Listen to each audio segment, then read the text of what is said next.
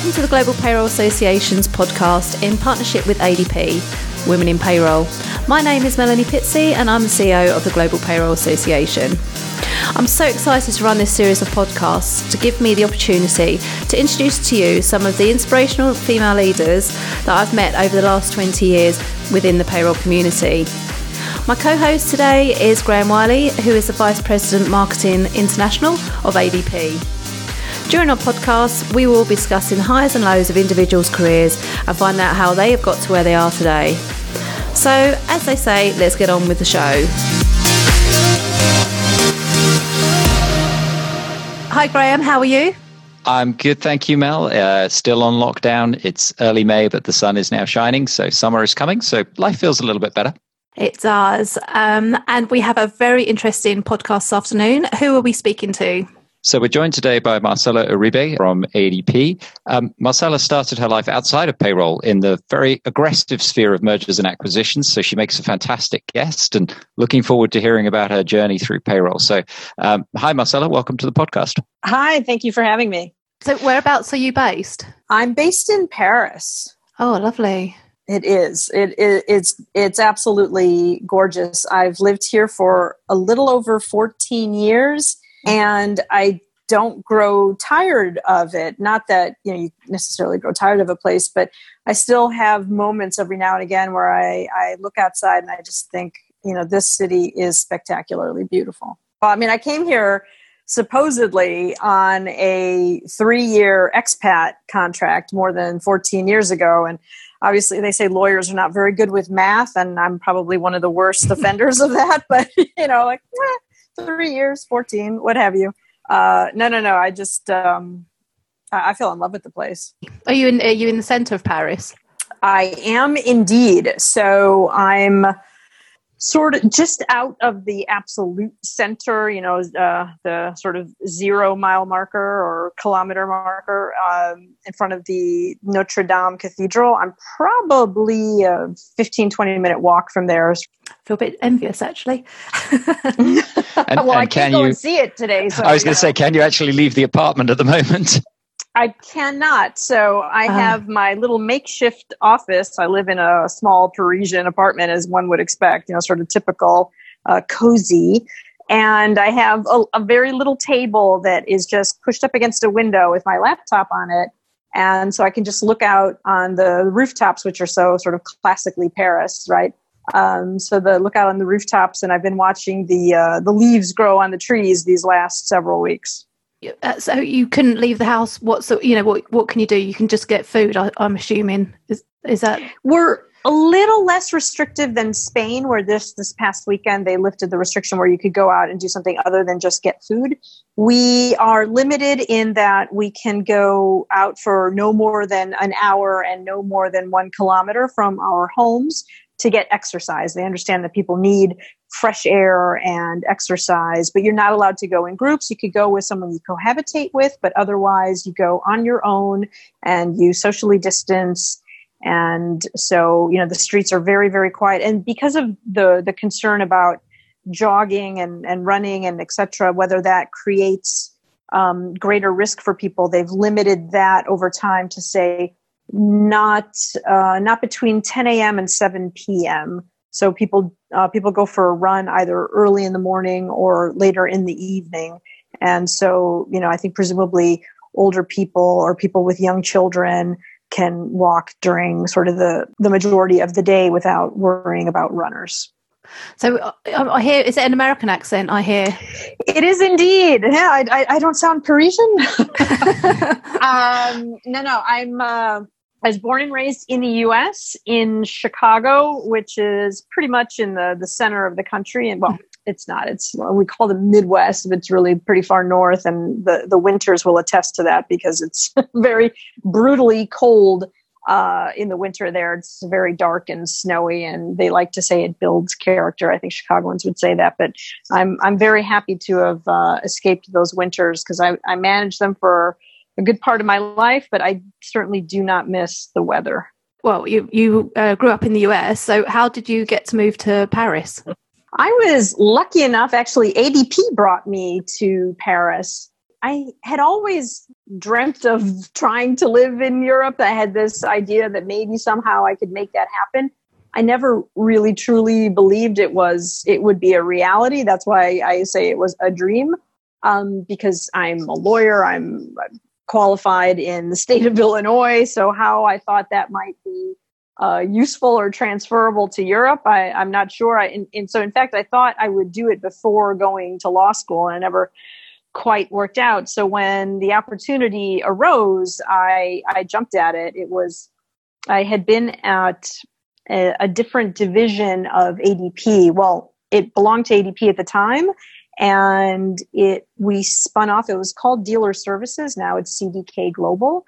And we spun them off in October of 2014. And that's how I joined ADP in the first place. And I really hadn't even been there for very long when an email went out to the entire legal department to say, we've created these 2 new roles to support a newer part of our business. One would be based in the corporate headquarters in New Jersey, and the other one would be based in Europe. They hadn't even yet decided where. There were large offices in Prague, in Paris, and Amsterdam / sort of Rotterdam. And without even, thinking, I immediately replied to say that I was interested. And after going through the interview process, I was very happy to have been selected for the role. And at that point, they decided that Paris made the most sense because our European or our international headquarters was based here. And so really the key decision makers that I would be supporting were here. And so it made the most sense to move me here. And I packed up and moved. So what was that transition like, Marcella, arriving in a foreign city, thousands of miles from home? How did you settle in? It was tough because, to be perfectly honest, like I said, I didn't think it through. It was an adventure. I was excited. It's clearly the most impulsive thing I've ever done. And I have zero regrets because it's also, in my opinion, the best thing I've ever done. But I didn't speak French. So I was raised bilingual. I speak English and Spanish. And then I studied Italian in university. So when I used to fantasize about the idea of living in Europe, I think I always thought I would be in, Milan or Rome or something. But who wouldn't say no to Paris, of course? But I didn't speak any French. And so while I was hired to work exclusively in English, so it didn't necessarily hinder my ability to do my job, it certainly made integration that much more difficult. I couldn't necessarily easily make friends because, who's going to invite somebody to a dinner party if they're going to be forced to have to speak English the entire evening? It feels a lot less relaxing, a bit more of work for them. So, and then just running very simple errands. I'm an educated woman. I'm not accustomed to feeling stupid, but when you can't form simple sentences like where is this or what is that, people will treat you a little bit like you're stupid. And so it was incredibly frustrating in the beginning. I'm not going to lie, it was tough. But at the same time, it was an adventure. And I did like to laugh at myself because there were often moments where I would just sort of chuckle, like, okay, it was like, the silly expat moment where I went to try to buy bleach. I didn't know the word for bleach. I came back with fabric softener. I'm like, well, at least it's still useful. What am I going to do? Or, the French, bless them, they're known for their really extraordinary cuisine and deservedly so. But they do eat some interesting things. And so sometimes if you go to a very classic brasserie, there will be things on the menu that you might not have intentionally ordered. And if you're too embarrassed, one of the things I used to always tell my visitors, I would say, don't be shy about asking what it is if you don't know what something is on the menu. Because andouillette, which is effectively tripe, is not for everyone. Not everyone enjoys that. Or kidney, it's something that appears on a menu in a very classically French kind of bistro, but that might not be what you thought you were ordering. Yeah. And so you're settling into Paris. It's a different way of life. It's a different language. You mentioned that you'd started in the dealer services side of the ADP business. So at what point did you come into the world of payroll? Was that around about the same time with the move to Paris? So were you in a new working environment as well as dealing with a new personal environment? Absolutely. There was no constant in my life. I mean, so I was still technically working for ADP, but dealer services and, employer services, as we call it, the payroll business, the one had nothing to do with the other. So dealer services is they sold dealer management systems, and this was to help automotive dealers or cars and boats and other types of dealers to manage their systems and their inventory and their sales and finance systems.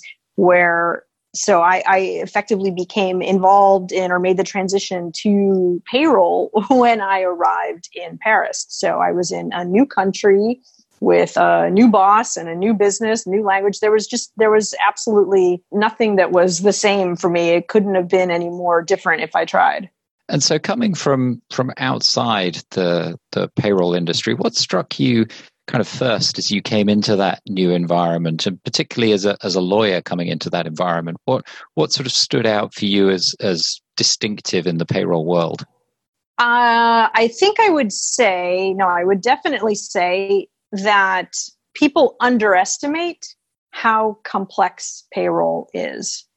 That was absolutely my first impression, was feeling as though, okay, this is a lot more difficult than I understood it to be or expected it to be. And that could be also partly, frankly, coming from the US, where payslips are really rather simple. They're 3 or 4 lines usually. And then I came to France, which is arguably one of the most complex payroll countries in the world. And my first payslip was 2 pages long and indecipherable. I honestly had not a clue what any of those line items meant. And of course, anything that's delineated in French, as of course it would be, didn't help. So I was trying to decipher not just the words, but what they meant. So you get your first payslip in French, and obviously it's difficult to understand. But that was a long time ago now. You've been in payroll for how many years now? More than 14, a little over 14. So what geographic coverage do you have now? And what do you look back on over those 14 years as the sort of journey that you've been through? It'd be good to spend some time there. But let's start with your role and responsibility now. So my responsibility now is for our international business, which is everything other than the US and Canada. So the 140 countries that we do business in falls under my remit. Now, that's not to say that we have lawyers in all of those different countries, but we are ultimately responsible for our services and to make sure that they're being provided in a compliant manner in all of those different countries. Excellent. And then, so when you first came to Europe, it was to work in the international headquarters. So responsibility for what? Just France or Europe? No, in fact, it was for our Global View business, which was it was relatively new to Europe at the time. We had sort of stood up this business in Asia, in the Asia Pacific region, and decided to try to really, truly make it global and bring it to the Americas and to Europe, which is why there were those 2 roles that were available. One was going to be in the corporate headquarters supporting U.S. negotiations or U.S. businesses, and another one here supporting the European business. And so while the role was happening here in France, I was traveling.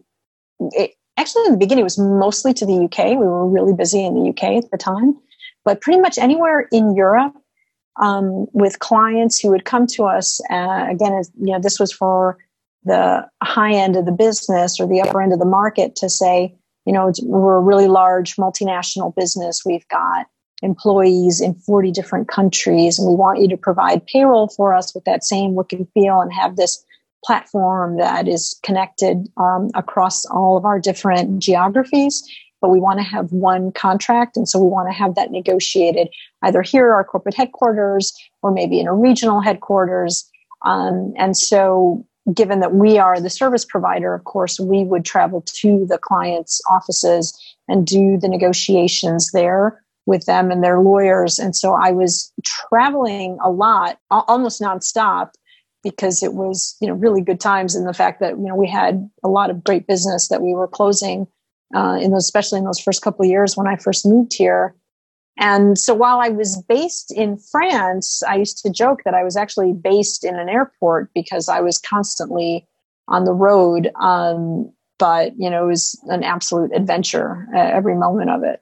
And the people you were working with then on the client side, those multinational corporations, I mean, they were really blazing a trail towards global payroll. A lot of what you were doing in terms of contractual work, I mean, it just hadn't been done before or hadn't been thought of in that way. I mean, Mel, remind me, how old is the Global Payroll Association?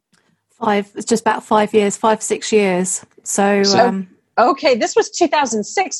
I moved on the 1st of March, 2006. So this was very early days. So there's almost a sense of sort of paving the road as you're driving it. And I'd be really interested in kind of any formative experiences in that process as because you were working with organizations that were really trying to do this perhaps for the first time. So as a legal expert and as a partner to those businesses, what did you learn along the way? Absolutely. I feel as if every negotiation was a learning experience, and we were learning it together because yes, these organizations were for the first time engaging in this way, but we were learning with them and we were adapting with them. I think a lot of times if we would move from sort of a service-oriented client, let's say a bank, for example, and all their heavily regulated industries asking for particular, making, specific kinds of requests, we would adapt to that. But then if we move to manufacturing and they would say, well, no, we have actually very different requirements. Can you provide X, Y, and Z? And then it was really a matter of saying, yes, well, why not? Why don't we see how do we flex to provide that for this type of industry or this type of a client? And I think that, it was just one of those things where we could tell that we were growing something or building something new. And sometimes, I think arguably lawyers are not necessarily considered to be very creative. But we really were creating things because it was often the question of how could you possibly provide a service for us in 40 different countries with one contract? Don't we have to have one contract per country? But doesn't that not lead to unnecessary complexity? At least from my perspective, I'm very much of less is more. And so if there's a simple solution to things, I usually find that that's the best solution.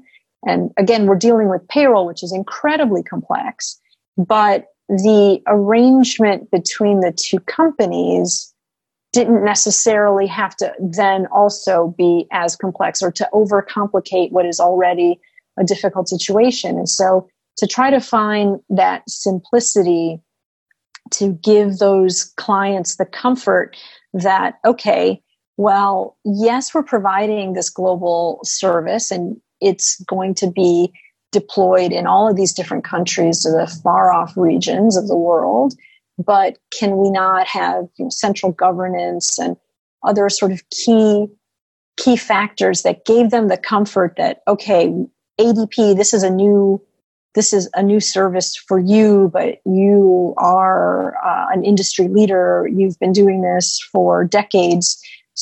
So we're going to trust that you know what you're doing now in this particular space. And we want to look to you for that sort of central governance and compliance and just the way to manage the relationship, to give them the comfort that while we were breaking ground, it wasn't something that we couldn't do. That, if we had the strength and the history of ADP standing behind us on something that was still relatively new, it wasn't quite as if, you're starting with a startup. Like we used to joke that we were a startup within a very established company. And if you're going to be a startup, it's nice to have, the power of the ADP balance sheet standing behind you. So fast forward from 40 countries to 140 countries. Tell us a bit more about your role today and what your day-to-day activity looks like.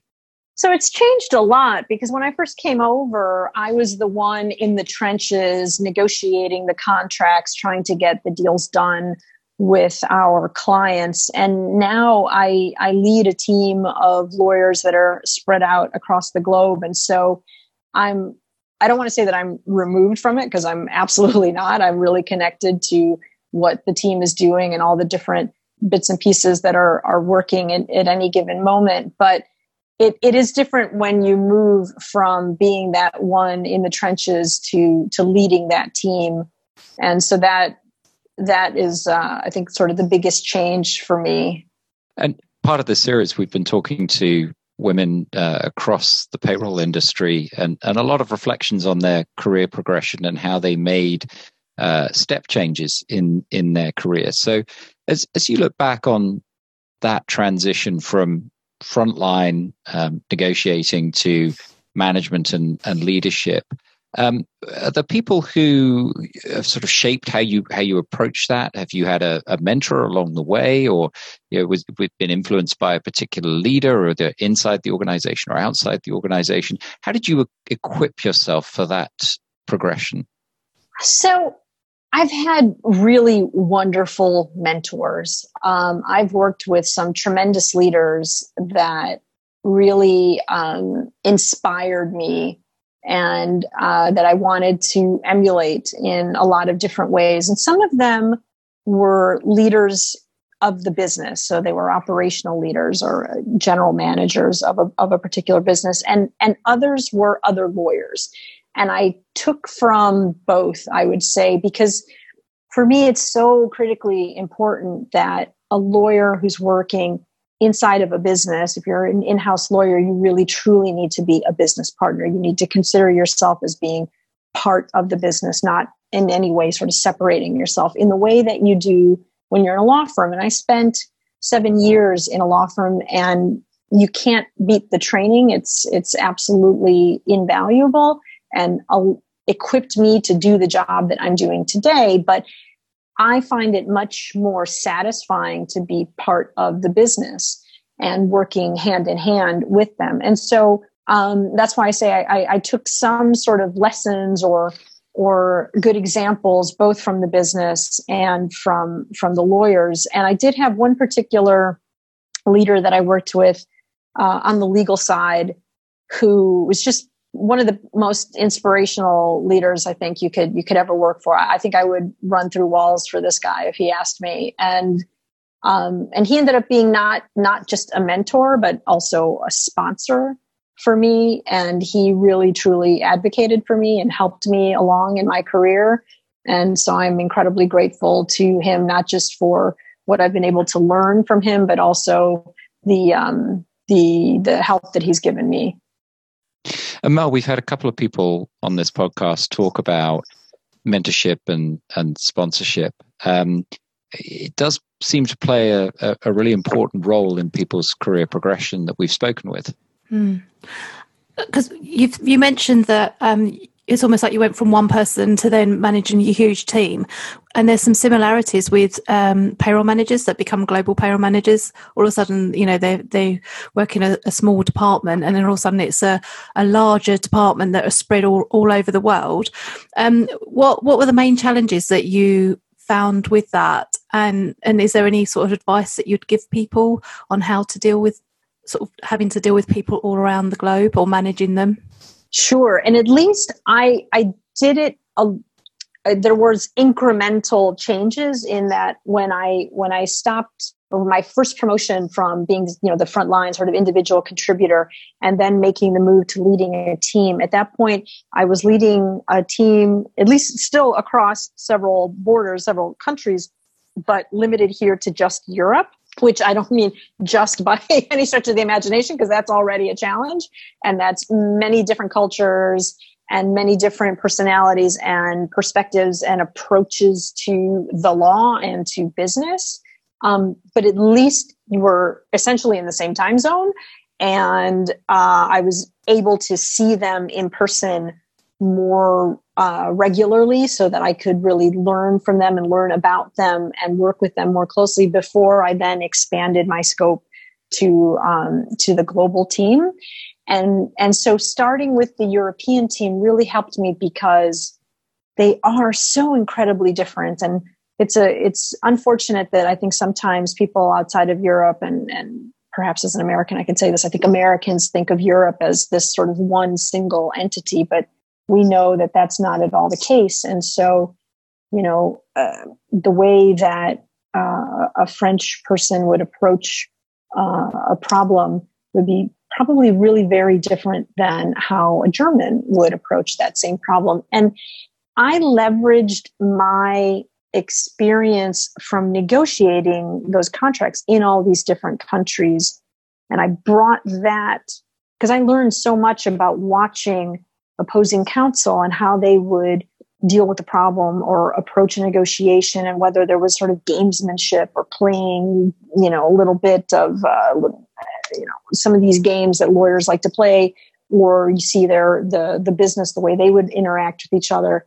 I brought that experience that I learned so much from to managing this team, to leading this team, because I wanted to be really mindful. And I think you have to be very mindful of the fact that people take in information and guidance in a very different way. We all sort of approach and process these things differently. And it's not that you can be the chameleon and be a totally different person for each of them. And in fact, you shouldn't. You should always be true to yourself and be yourself. But you can be mindful about how you present an issue to one person or another, or understand that when they're feeding things back to you, that it's going to be in a very particular fashion, and to try to understand that. And I think that will breed some trust, because if you try to be, sensitive to who they are and how they process data and how they address problems, it will allow you to have maybe more trust, greater communication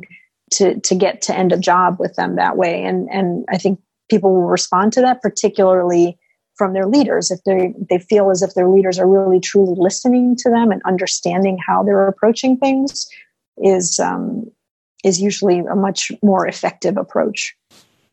You mentioned your mentor, and as Graham said, it seems that with everyone we've spoken to, they have one person in mind that they can think of that was a great mentor. So is there one aspect or one thing that you can say that you learned from that person? Think, okay, they're so good. I want to teach my team this aspect. Yeah, I think it comes back to sort of building off of the idea of being a business partner.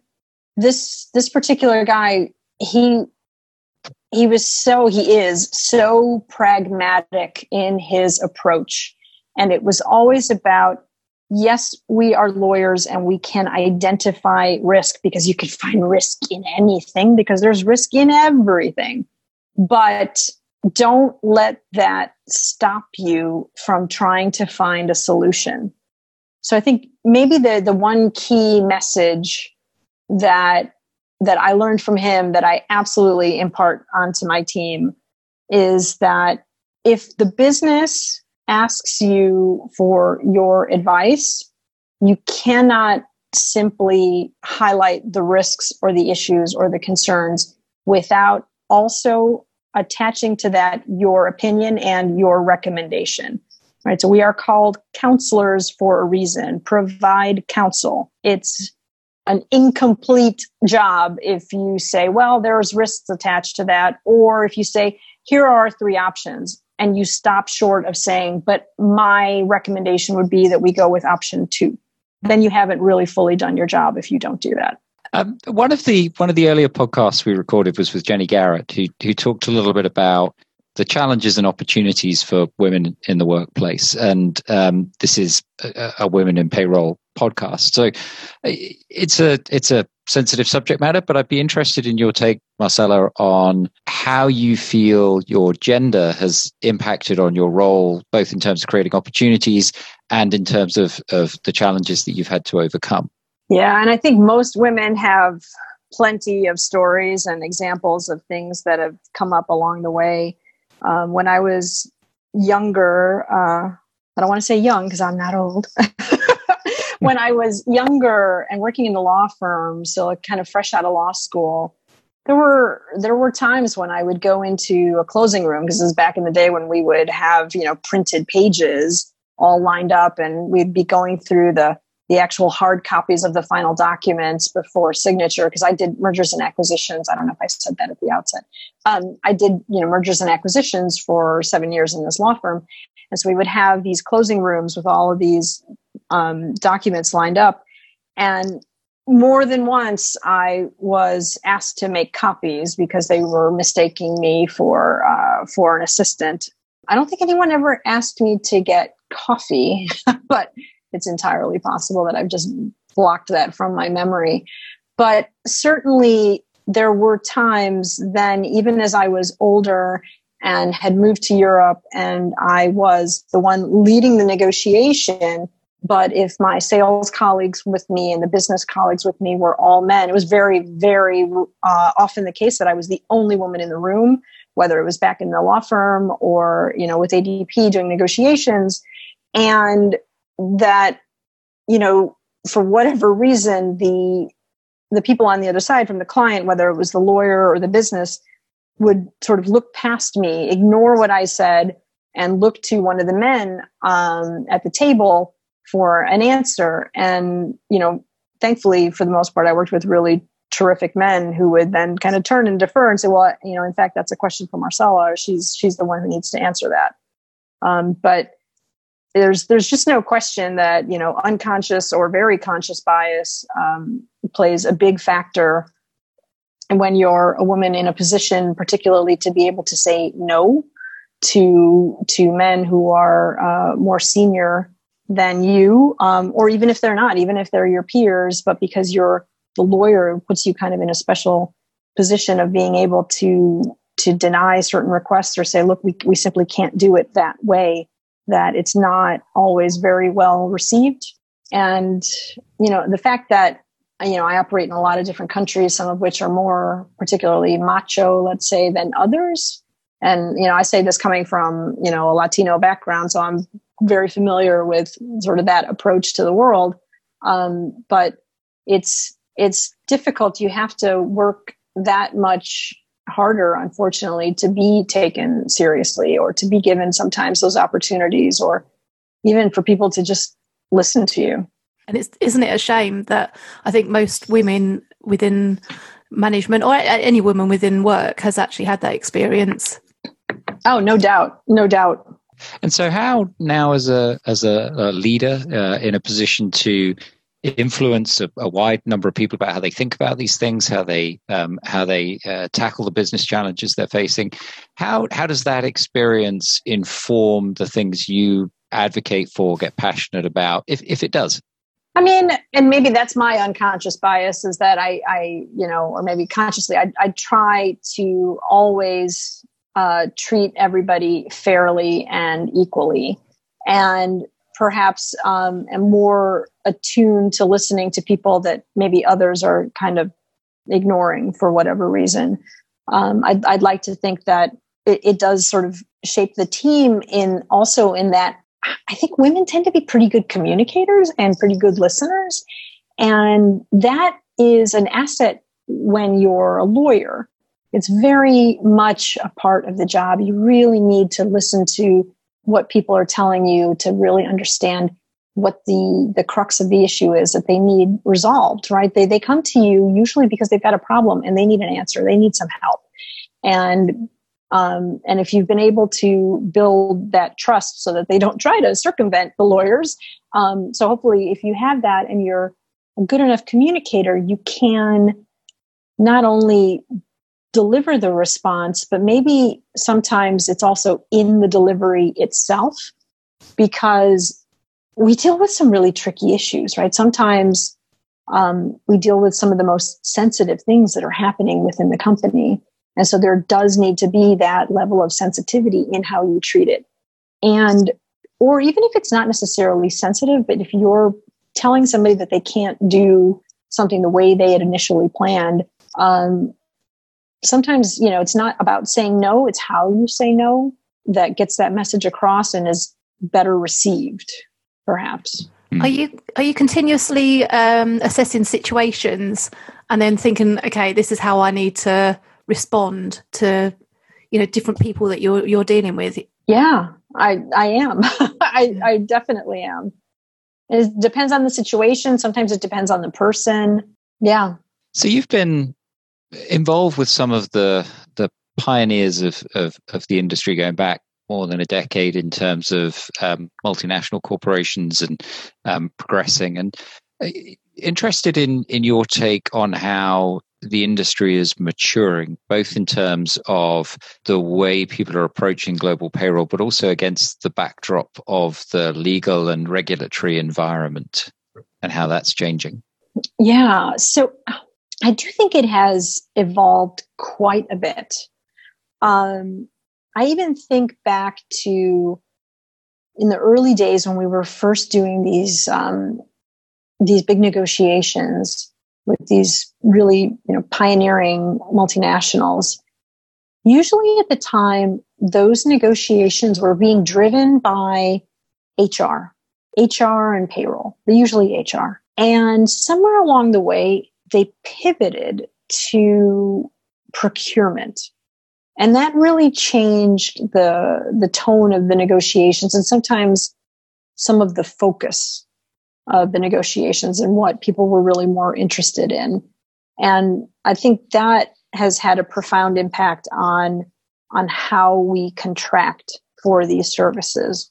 But then separately from that, the regulatory environment that you asked about, that has changed monumentally. I mean, I hate to use such a big word, but it really is. When we look at what has happened with privacy, with data privacy, it is incredible. It is absolutely a game changer. In the early days of my tenure negotiating these types of deals in Europe, of course, the Europeans have always been very tuned into data privacy, data protection. They had the European directive in place for many years. And so there was a respect for privacy, but not the focus that you see today. Since the effective date of the GDPR, it has completely changed the conversation. It has completely changed the risk perspective and the focus on privacy. And what we have seen is that a couple of years on now, because we're very close to the 2-year anniversary of GDPR, that there are versions of, within quotations, I guess, or similar legislation that are being passed in all different kinds of countries all over the world, right? So this is no longer purely a European perspective or a European approach. And we're seeing sort of these mini GDPRs popping up all over the world. And we're recording this early May of 2020. So currently dealing with the global pandemic situation, which has obviously driven a large number of regulatory changes in a very short period of time. And it's something that Mel and the Global Payroll Association have been communicating widely with members as they keep up with the legislative changes.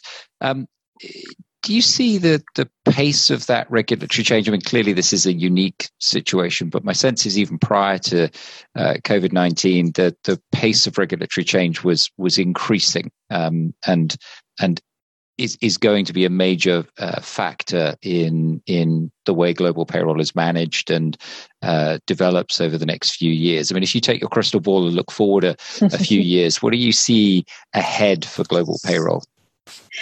No, I think that's right. So if we take out all of the COVID-19 related regulations, of which there have been so many, but if we take that out of the equation, I do think that there has been a lot more regulatory change in the last couple of years than we had seen for many years prior. And so extrapolating from that, I assume there will be more. So one of the things, and it comes back to data. So I was talking about data privacy for a moment, of course, but I would say that if my crystal ball were correct, what I would predict is that what governments are looking at, and we've seen some examples of this already, is greater visibility and real-time reporting. So there was a lot of things that we would report perhaps once a year or twice a year. And now governments are saying,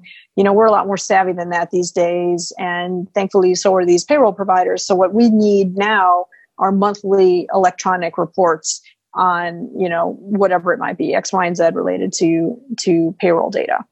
And I think that the more they have this information and the more they see the utility of it, the more we're going to see that happening in other countries. So we've seen that in a handful of countries right now, but I would predict, or I would expect, that we would see much more of that across the globe. So if you were talking to someone coming into the industry today, maybe as a payroll manager, maybe as a payroll clerk, someone who has an ambition to grow a career in payroll, what sort of hints and tips would you offer to them? Don't underestimate how complex this business is. If you think you're getting into something simple, you're absolutely not. And it's also, to the point we were just making, it is changing. It's not stagnant. So I know a lot of us probably in the payroll industry will joke about how it's not, sort of the sexiest business in the world, but it's most certainly not a dull one. It really is constantly evolving and changing.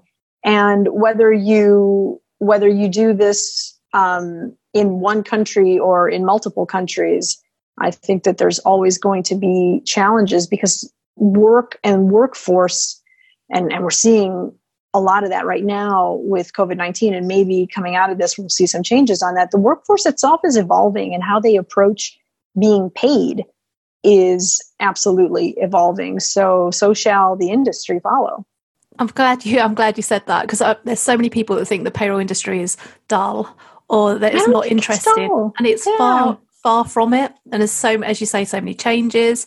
So that's good to hear you say that.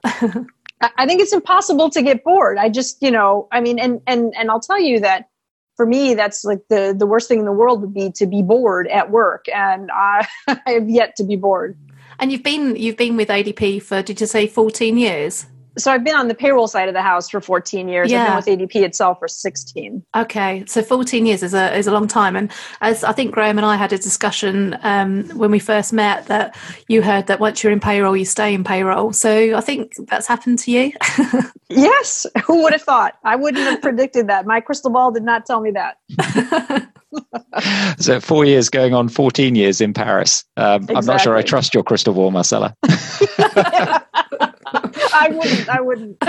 So one last look back, or two parts to a question. What are you most proud of having achieved in your time in payroll? I think it's my team. My team is absolutely fantastic. The fact that we are literally spread across the globe, and yet I've been able to create a team environment, or a feeling of a team, not just the three lawyers sitting together in Paris or the two lawyers sitting together in Milan, but for a lawyer in Sao Paulo to be able to pick up the phone and call one of these lawyers here in Europe, because they trust each other and they know each other well enough, and really built up sort of that team feeling and trust across all these time zones and kilometers away. I think is probably the thing I'm most proud of, the fact that they work so well together and are obviously a really high performing team. They're very, very smart lawyers, but the fact that they trust each other and work well together, I know that brings tremendous value to the business, because at some point or another, probably somebody has seen one of the issues before. And so it's easier to just reach out and say, have you ever come across this type of request, and how did you manage it, rather than trying to reinvent the wheel. So let's be efficient, because that's one of our primary goals, right? We need to be as efficient as possible, and efficient and effective. And I think perhaps Mel, given the number of payroll teams that are spread around the globe, managing their global payroll, that might be a whole separate conversation for another time in terms of how do you create effective global teams and manage across those. So, Marcella, we might come back to you for a little bit more information on that one. But the last question is kind of the flip side of that, which is, what's the one thing you would change over your career if you had the chance? If you go back and talk to your younger self and offer some advice about doing something differently or something you would change, what would it be? I wouldn't change anything. I might change my hairstyle a couple times, but other than that, I swear I wouldn't change anything. I can really confidently reflect back and think, even if there were things that weren't brilliant, sometimes you learn from those mistakes more than you do from your successes. And so if whatever happened along the way got me to where I am here today, then I'm grateful for it. That sounds like a fantastic note to end on, I think. So thank you very much, Marcella. It's been fantastic to hear and share some of your experiences, and looking forward to feedback from listeners over the series. Mel? Thank you, Marcella.